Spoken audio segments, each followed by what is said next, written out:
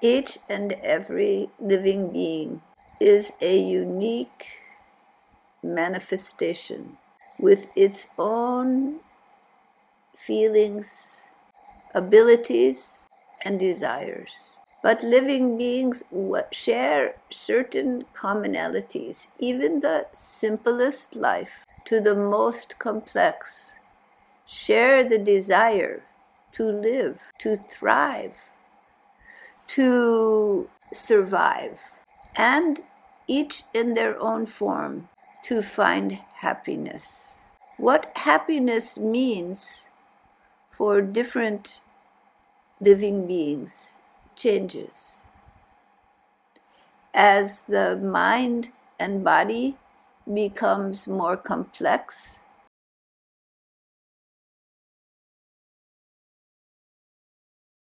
until the realization comes that happiness cannot be found in the variety of acquisitions and the fulfillment of different desires. And through deep reflection, living beings, human beings, can come to realize that all of the desires that define happiness have one commonality: the fulfillment of a fundamental restlessness or yearning within. That restlessness, that yearning within, wants to be satisfied. And all of the objects of one's desire, all of the ways in which fulfillment can occur, are temporary if they are bound by time. Everything in this material world, in this physical world, is bound by time. So all of the images and objects, relationships, personal achievements are all bound by time because they involve forms which are bound in time, bound by temporal existence. And there is the realization, after seeking forms and finding fulfillment time and time again, that the fulfillment is temporary. It doesn't last. The restlessness within, the yearning within,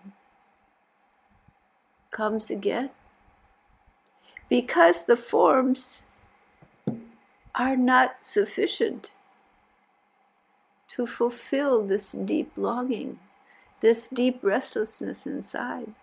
As happy as the situations and circumstances you desire make you for a little time, they cannot stop this deep yearning inside that again returns when the circumstance changes just a little. Because this deep yearning within you is part of your eternal calling. It is the restlessness of consciousness, bound, desiring to return to its natural state of being. The closest human word for that natural state of being is love. There is a yearning to return to love, to wholeness, a deep, fundamental part of each and every living being is this essential yearning. It is the call of the cosmic nucleus of Purushottama to all living beings, the pull to return home, to union, to wholeness, to the one undifferentiated love. where there is complete and total fulfillment, where all desires cease, all yearnings dissolve into the fulfillment of love.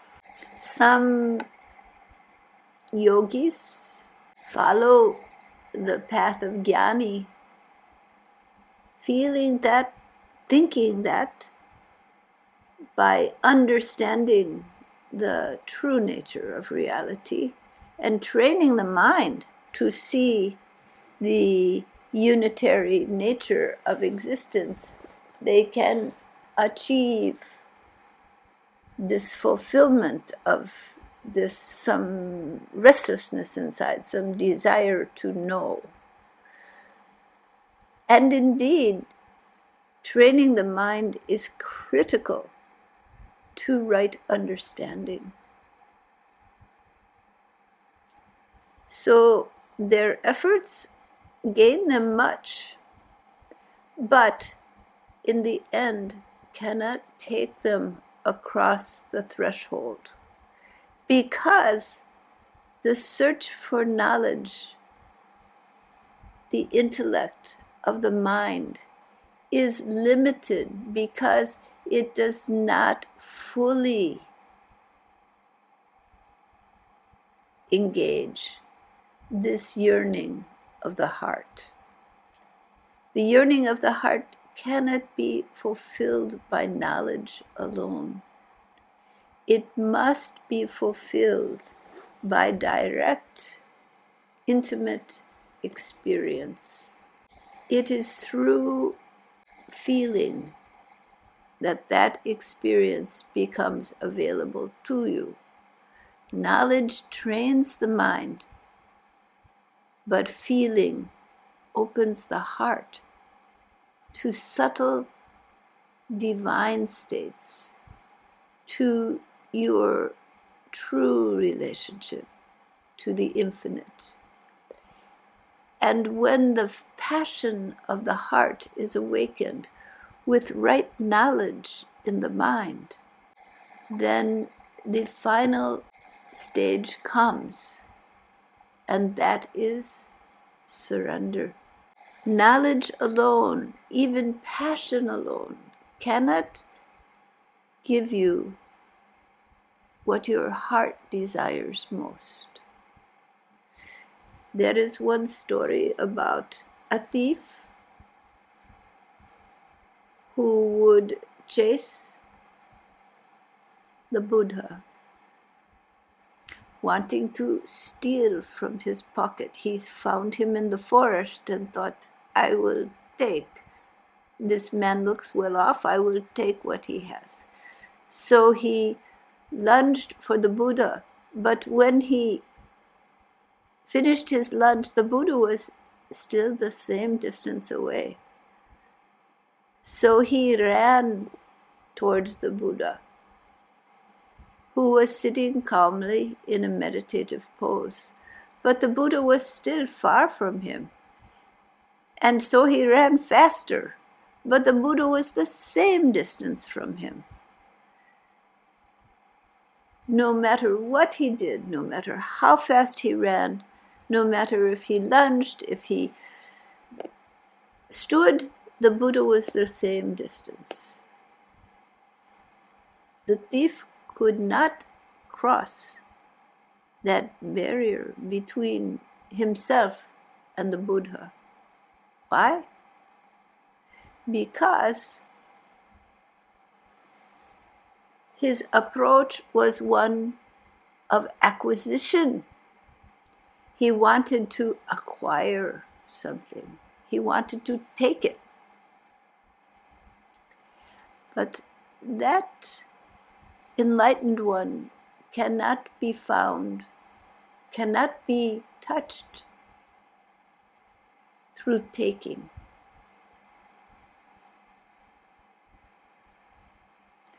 Finally, the thief gave up.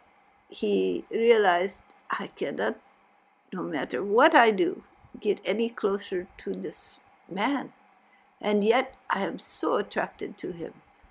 It isn't even his wealth. There is something about him. I am so attracted. So he sat down, unable to catch the Buddha, but having acquired a great awe of the Buddha. He sat down and he said, "You are so great.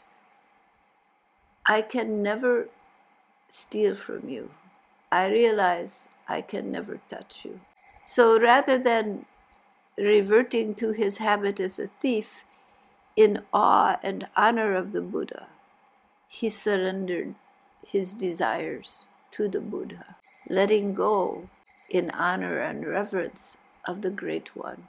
And to his surprise, the Buddha was suddenly just before him, close to him.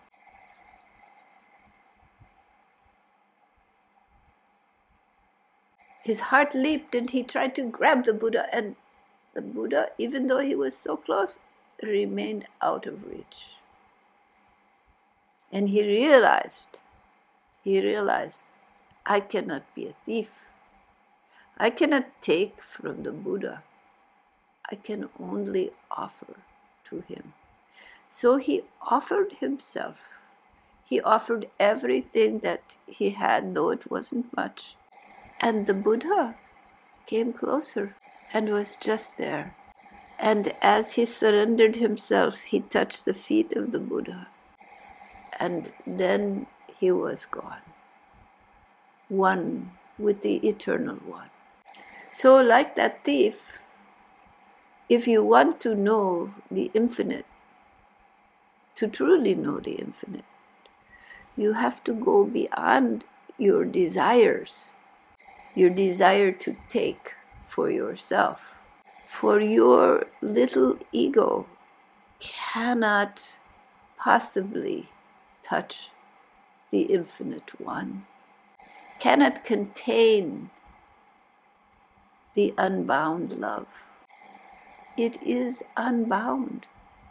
The only way to access it is to let go. Let go of your own boundaries. Let go of your ego, your identity, everything you have held on to define and confine yourself. Let it go. Let it go. Only in surrender to the greatness of the Infinite One can you know that One. He is always distant, far away when you grab for him. But when you are willing with all your heart to surrender your desires, your fundamental need to acquire for yourself, when you can let it go and surrender to the Lord, surrender to the infinite, surrender to love, then that Infinite One fills your mind, fills your heart, and there is no you to be separate and in pain. There is only the eternal, unbound, infinite love.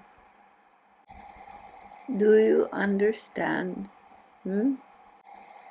My daughter, it is only difficult because you believe it so.